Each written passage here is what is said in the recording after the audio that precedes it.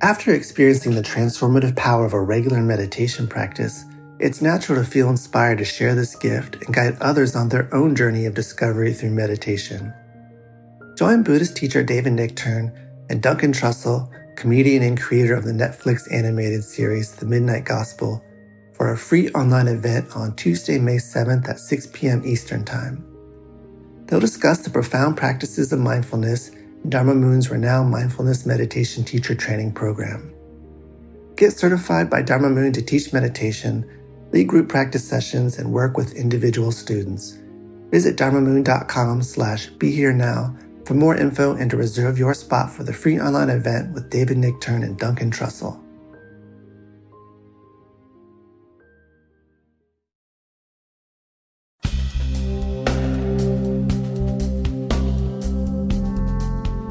Greetings and welcome to another mind-rolling podcast. I'm David Silver along with Raghu Marcus. Here we are.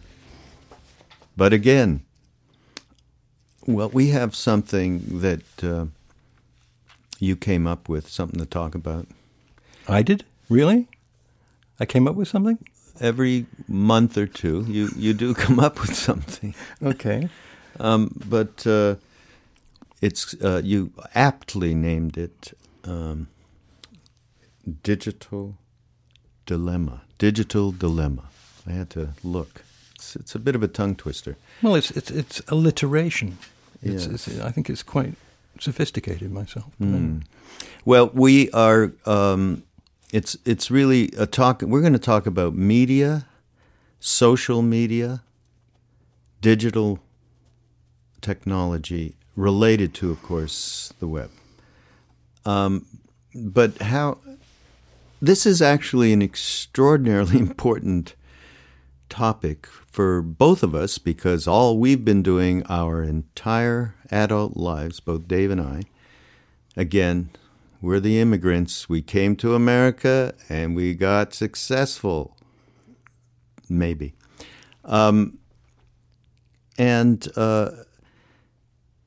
So the reality of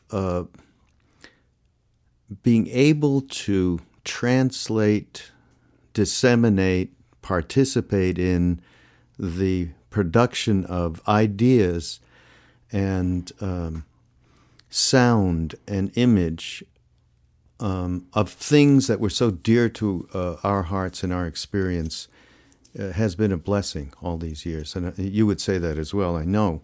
Absolutely. And so the importance of this subject, not to belabor it, is very special for us. And I'm going to tell my little story, Dave. Okay.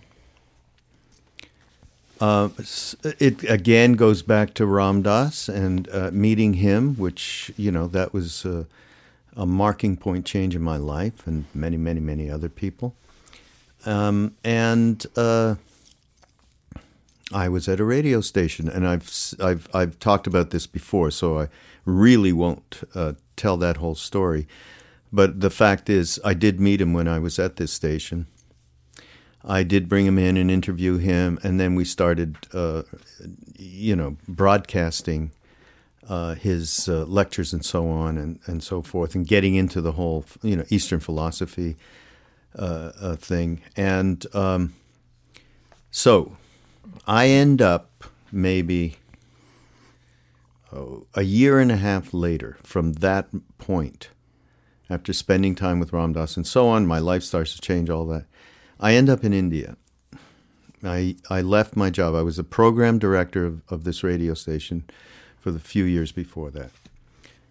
I get to India. I meet Neem Karoli Baba, which is, as you all know by this time, is Ram Dass's guru, and we call him Maharaji. And after a number of months, maybe 6 months of seeing him day to day with this large group of Westerners and having that experience, life-changing, obviously. One day, he says to me, "What do you do in America?" Canada, actually, because I'm from Canada.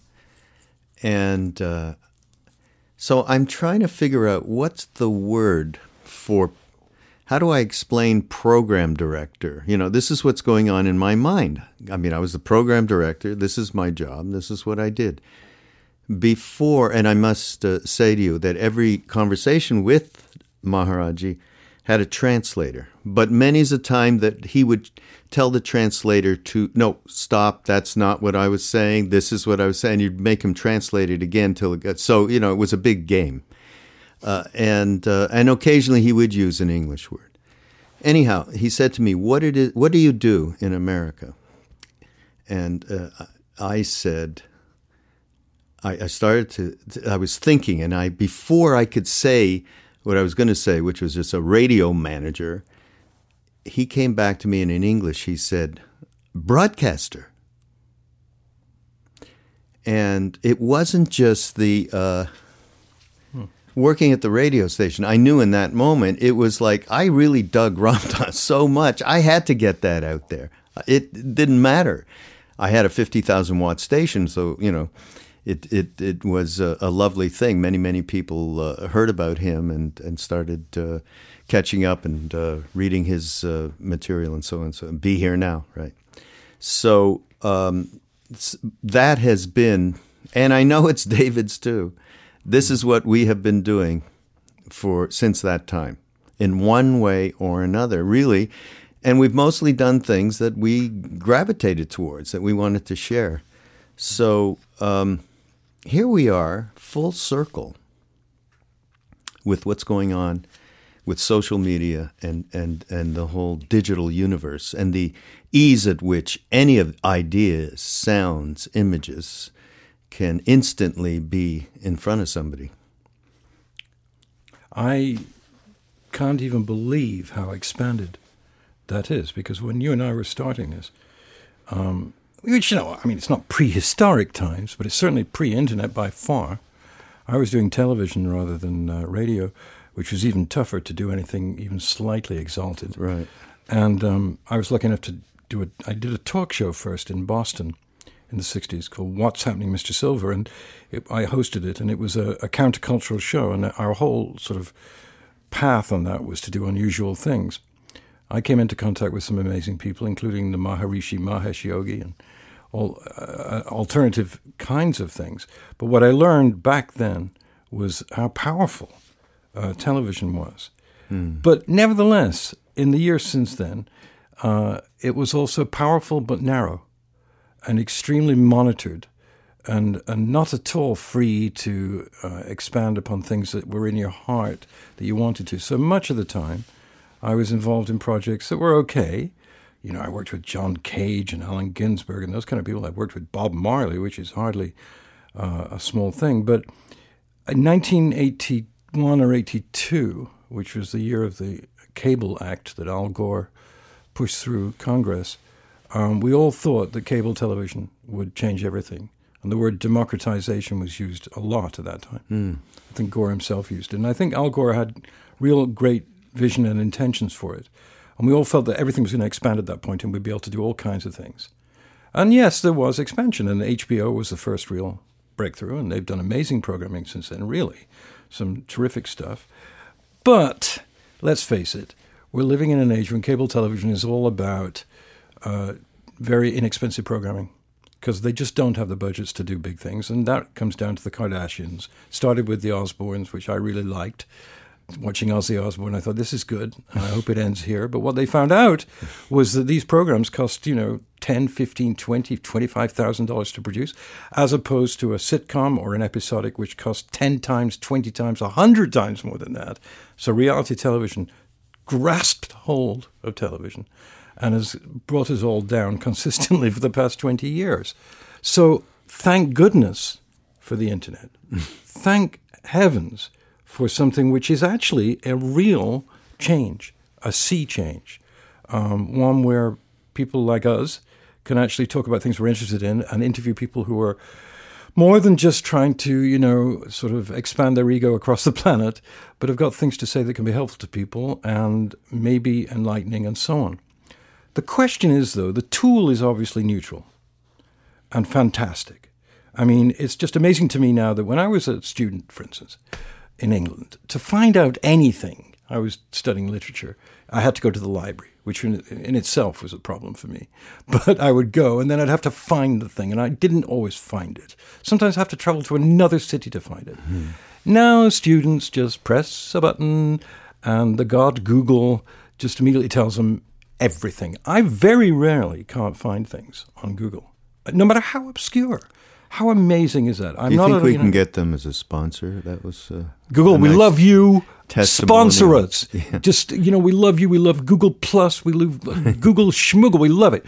But the point of this conversation, I think, is to try and point out in a non-judgmental way, if we can, but discriminating, what are some of the dilemmas that we've come across?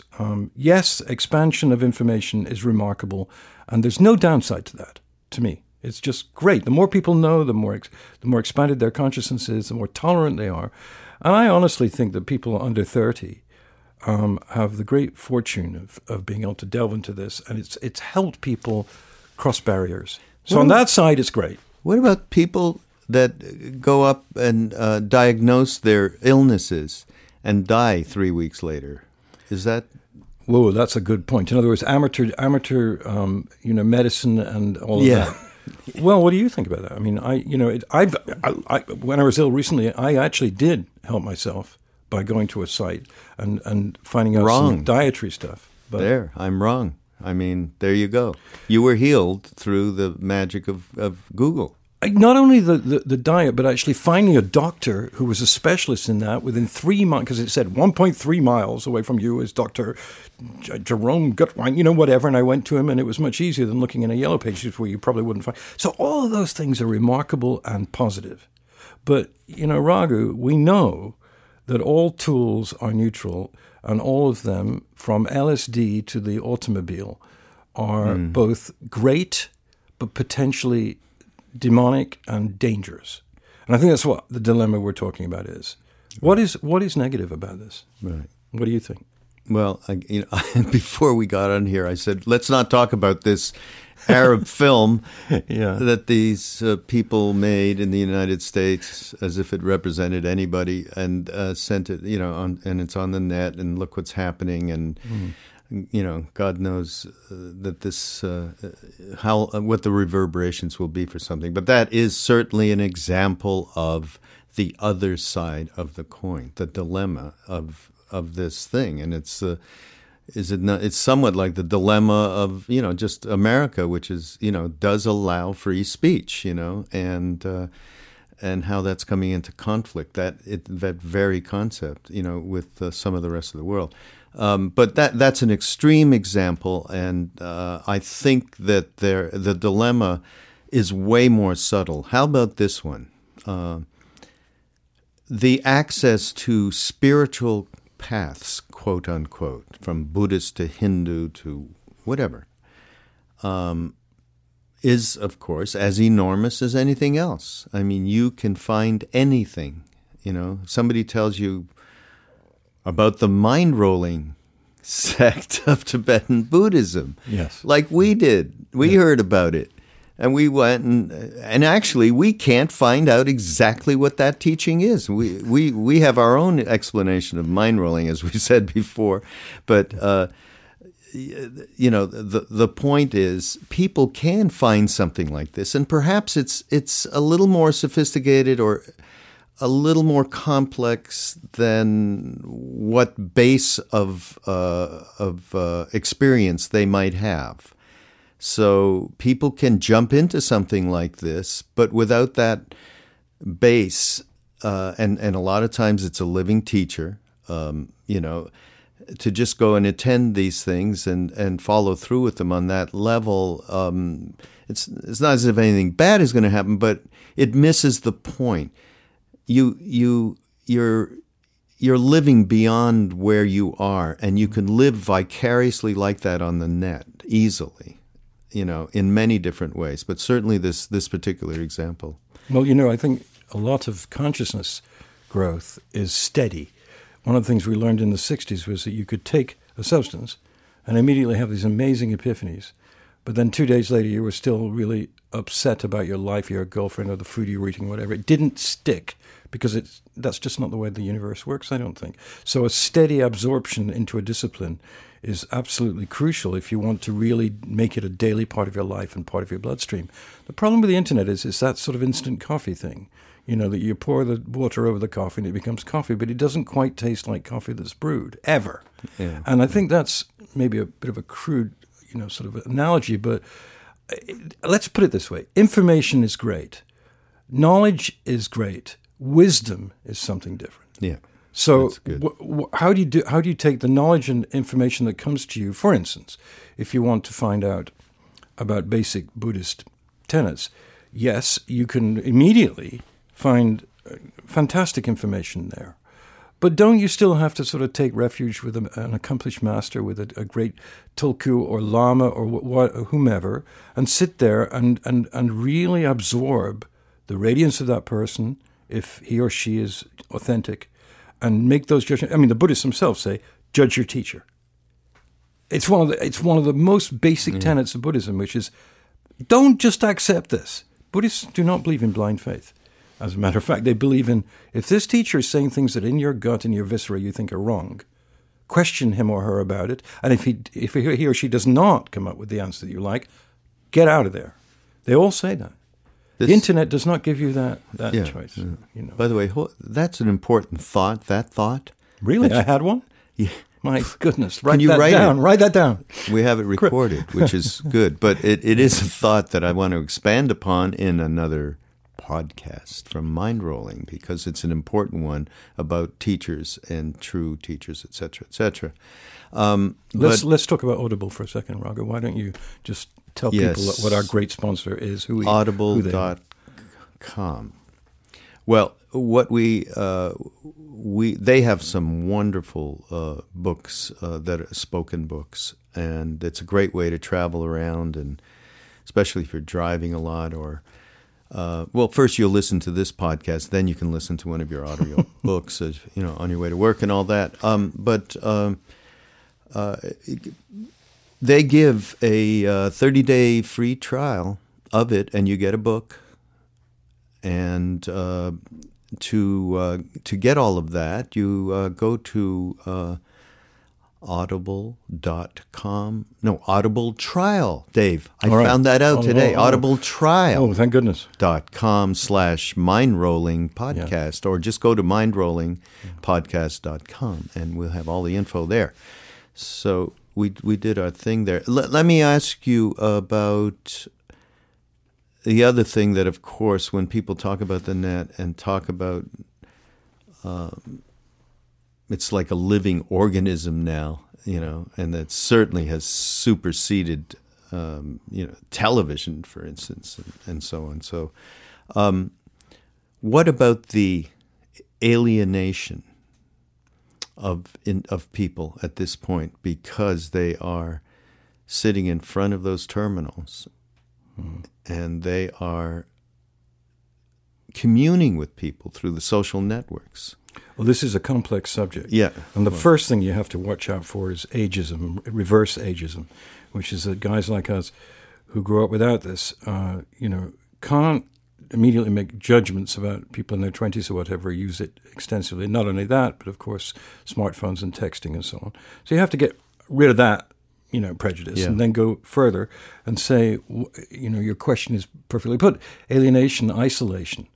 Does friending people on Facebook actually bring around a heart connection with people? I think it can, but people get obsessed. I've got 700 friends. Well, some wise person said to me recently, in your life, how many real friends do you have? Does this change because of Facebook? Well, I think it helps you communicate with more people and have more empathy for people, and also it helps people express themselves in a world which is not that expressive. So on that side, it's good.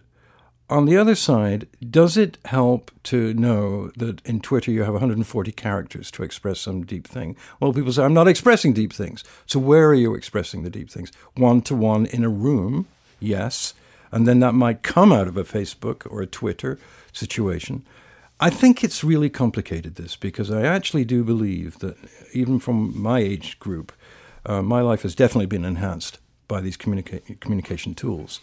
But I did find at one point, and I'm not 20 years old by any means, I have ties and suits older than that. I found that I was getting, far older than that. I found I was getting a little bit weird. I'd get up in the morning and do my practice, whatever, and then instead of making coffee, I would be on Facebook and saying, oh heavens, look what she's doing, look what he's doing, and all of that. And it was a bit of an addiction. And I actually stopped doing it because I felt like I was wasting time. It's all bound up with the question of whether a generational change in the form of communication is always a positive thing or whether it actually goes backwards. You can't be judgmental about it from an age point of view, but you can certainly be discriminating and say, my daughter, my son is just all their life is a combination of Facebook, Twitter, gaming, and watching Hulu and Netflix. Is that good? I'll tell you, let me just mention something. I taught film at a college for a while, and one of the questions I put to my students in my first class was, when I wanted to see Casablanca or any great classic movies in the 60s and 70s, I had to wait for them to come to a cinema. Maybe my town didn't even have that kind of cinema. But when I finally got to it, the preciousness of it was like a great jewel. Now, it is literally a button away, everything. YouTube, and that's just the beginning of it. You can find anything immediately. And what I asked my students was, does that diminish the preciousness for you of these artworks? The consensus was no, it does not. We just see more of them, and we see them quicker. I had to take them at their word. Yeah.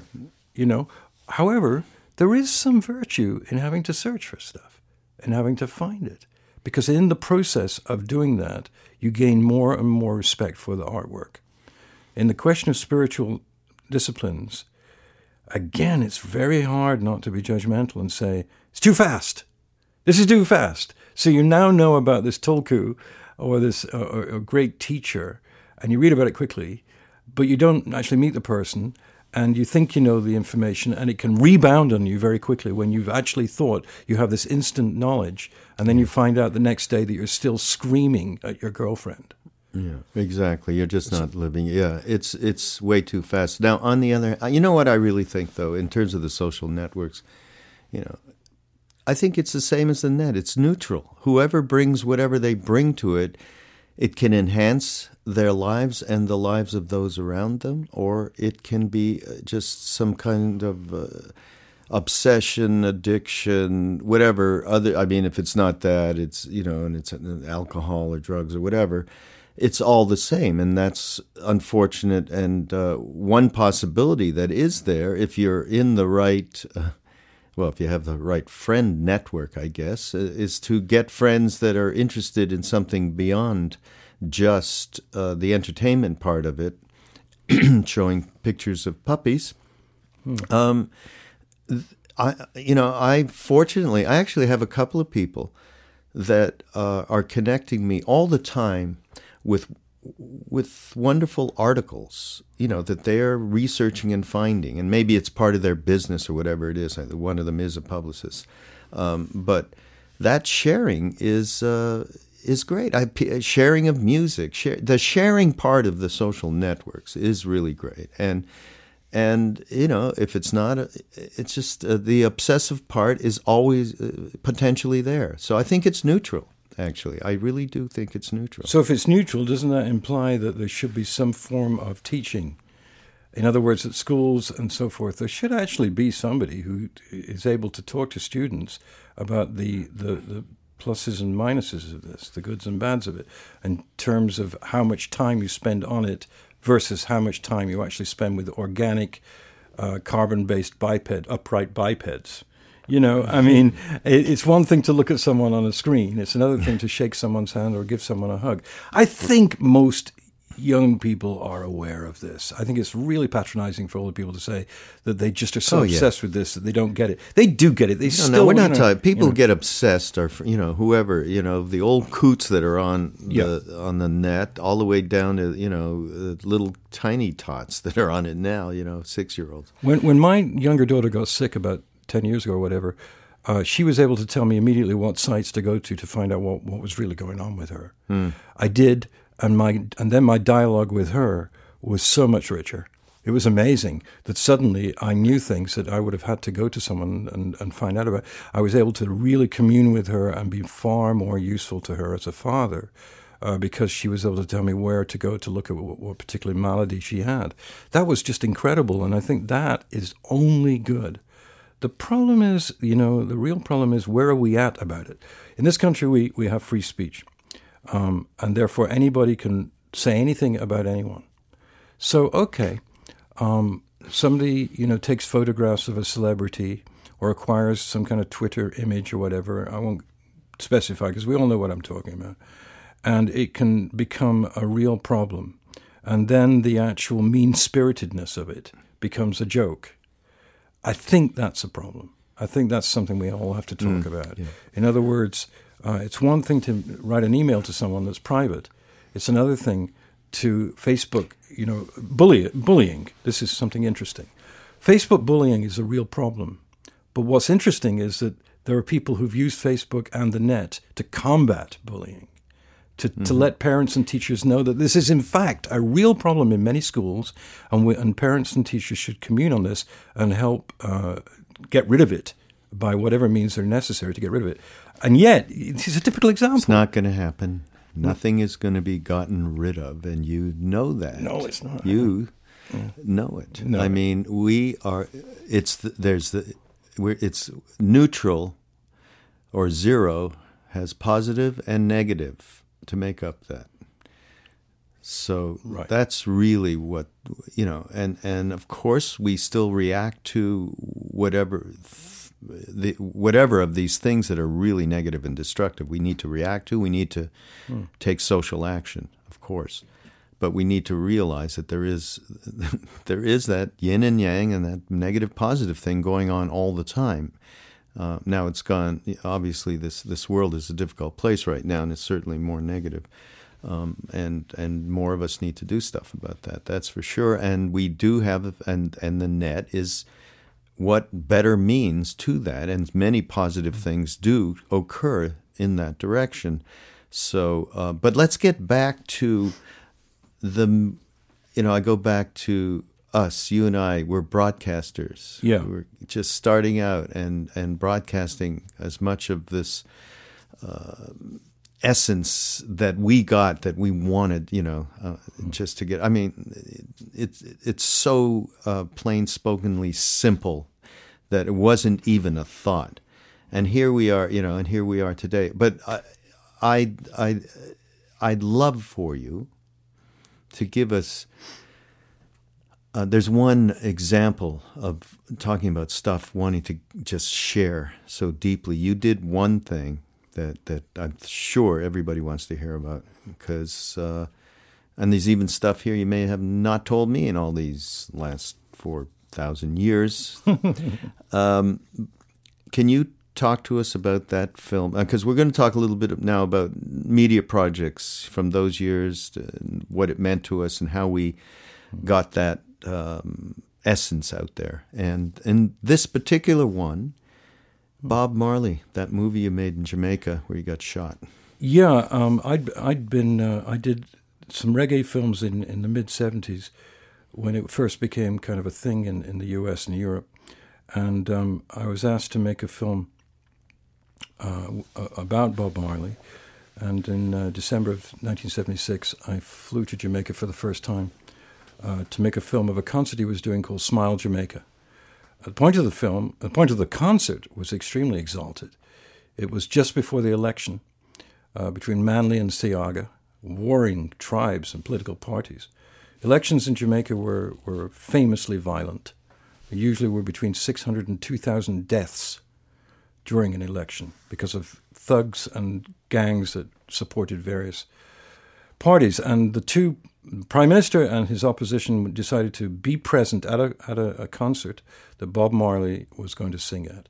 And in Jamaica, of course, it's very important. So I went there. I'd never been to Jamaica, and was very excited about it, and got there and met with Chris Blackwell, who discovered Bob Marley and was the head of Island Records. And within 5 minutes of being with Chris at the Sheraton Hotel in New Kingston, a phone call came through that Bob Marley had been shot. And so everything that was going to happen was just turned on its head and chaos ensued. And in that room there were 20 or 30 Jamaicans, most of them Rastas, and Blackwell, and myself and Perry Hensel, who directed the film Harder They Come and was co-directing the Marley film with me. And we all had to rush out and go to Hope Road, where Bob lived.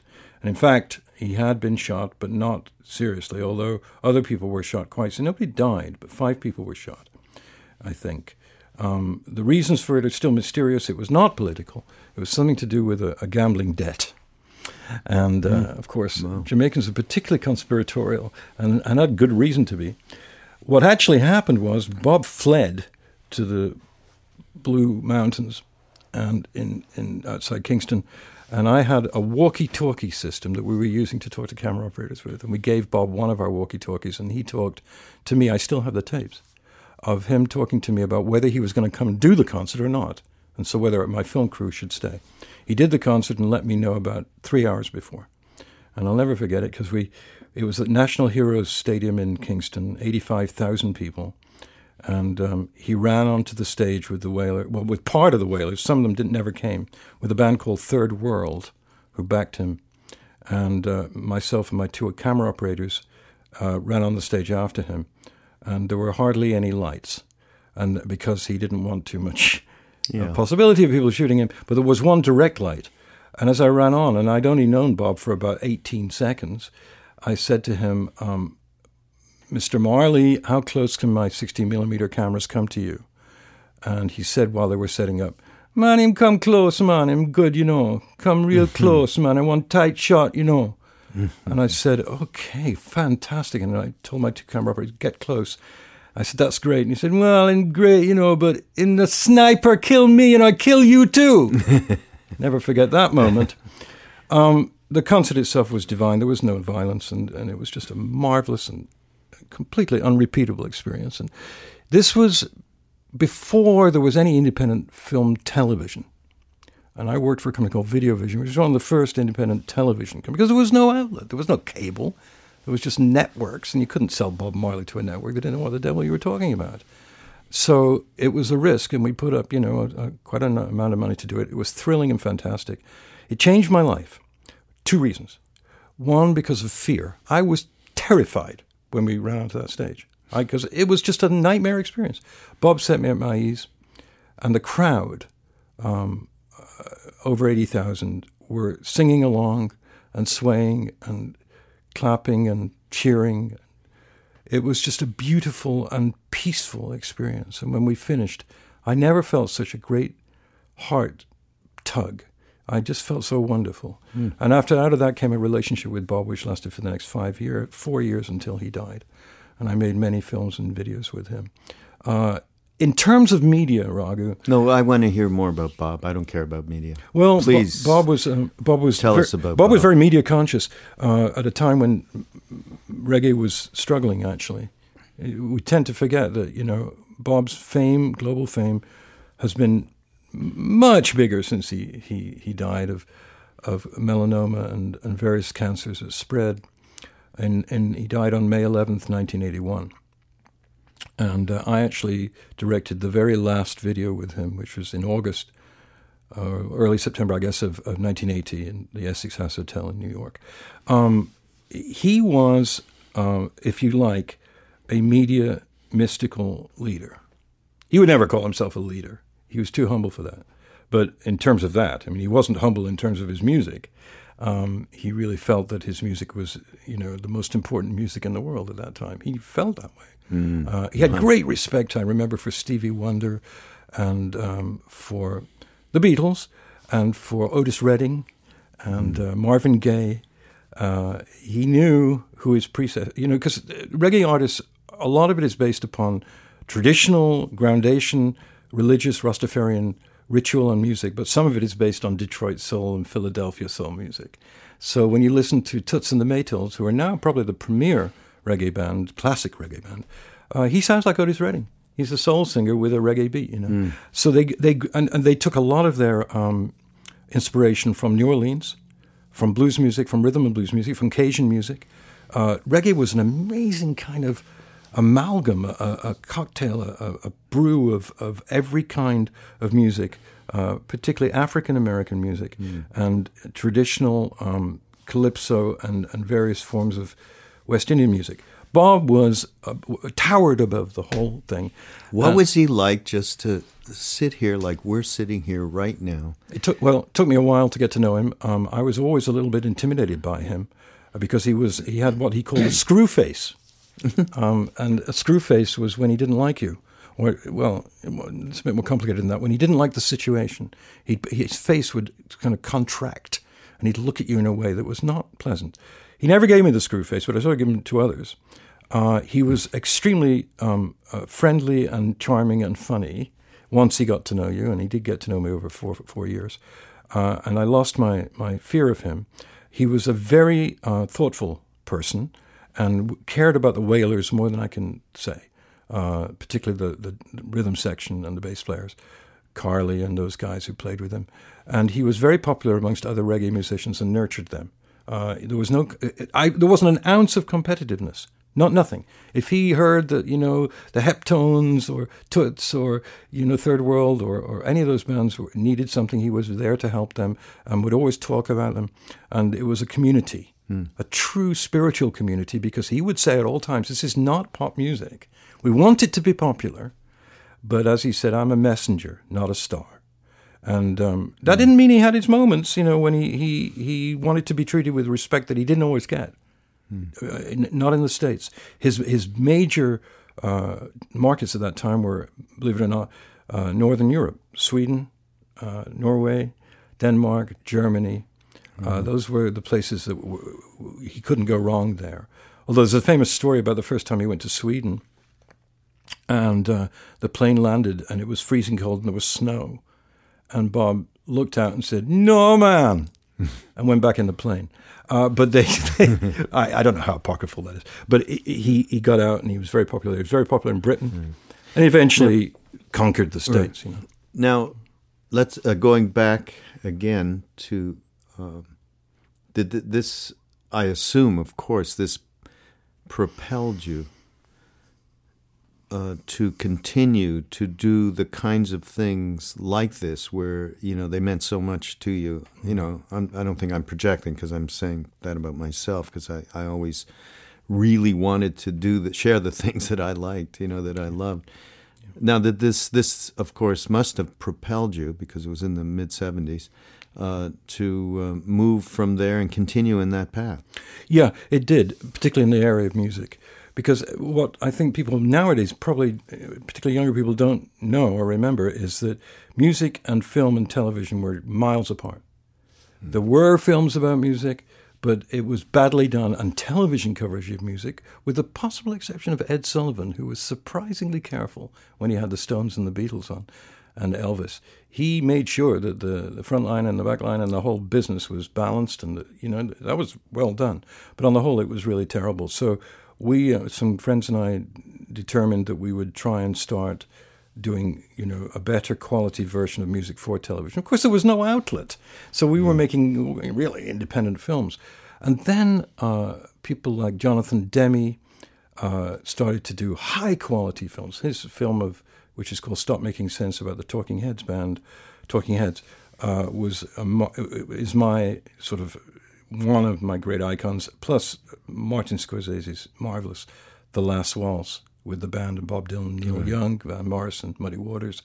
That to me still is the greatest of all rock and roll films. I did a film in 1979 called No Nukes, and I came up with the idea because at that time it was just after TMI, 3 Mile Island, explosion there, which was very terrifying to people in Pennsylvania. And a concert came about, the No Nukes concert, which myself and about 10 other people put together. And then we got the money from Elektra Records to Jackson Browne to finance the film. And we filmed it at Madison Square Garden at Battery Park.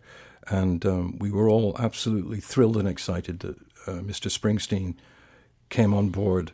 And I worked with Bruce for 8 months, solidly, on the shooting of it, which we shot with 13 60mm cameras, and then edited it over a period of 8 months. And I will say this, Bruce Springsteen was there at every edit session for all 44 songs that we edited of his. He did 22 songs both nights. And Bruce was there for every moment of the editing. And I want to say this and say it loud and clear. There isn't a finer person on the planet than Bruce Springsteen. He's just a gem. I mean, the friendliest, warmest, most humble person, and yet a perfectionist beyond words. Got to tell a story. One night he left, and we worked at night because he was recording The River, the album The River,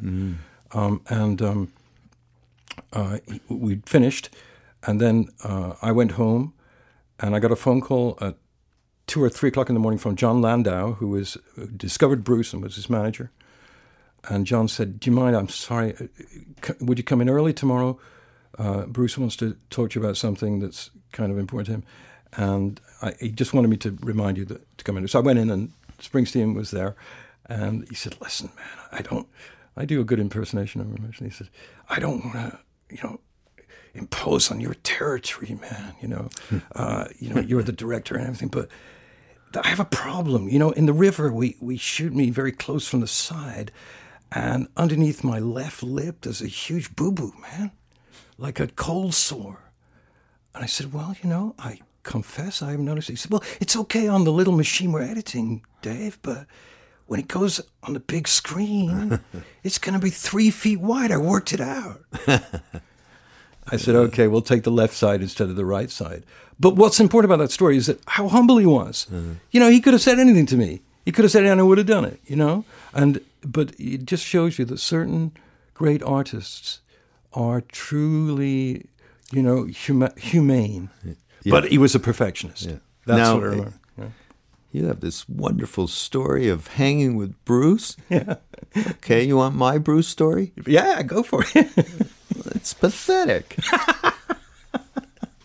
We were working in the same studio in Hollywood together when he was making a couple of those double set records. I can't remember, in the 80s somewhere.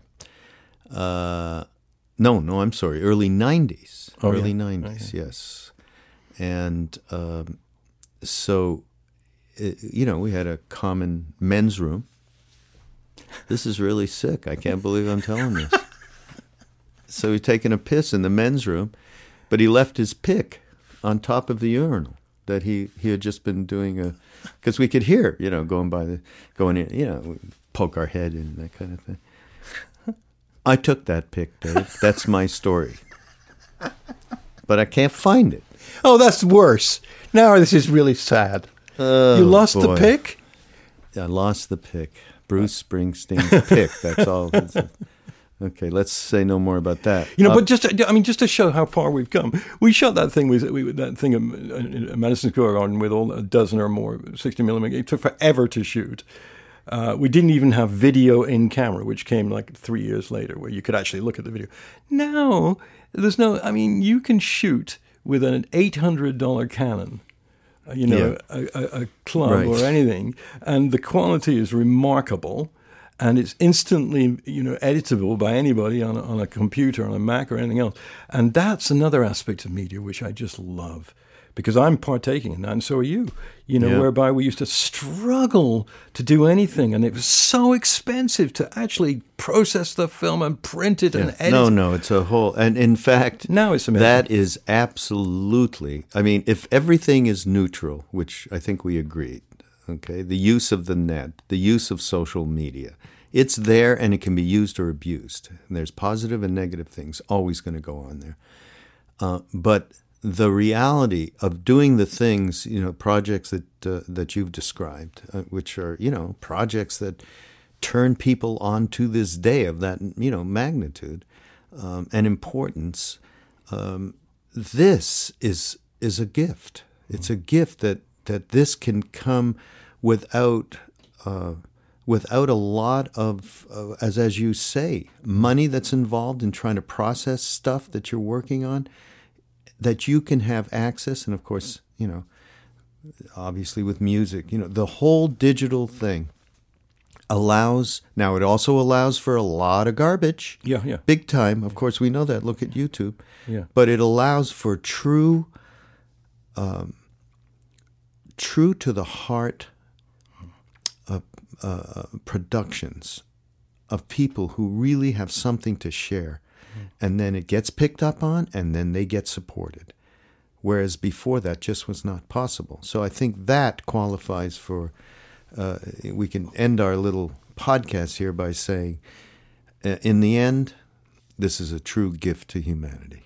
No question about it. No question about it. So, well, we're going to say goodbye to you folks, and go to mindrollingpodcast.com and look for goodies, resources. God knows what the hell we're going to get up there. Do you know?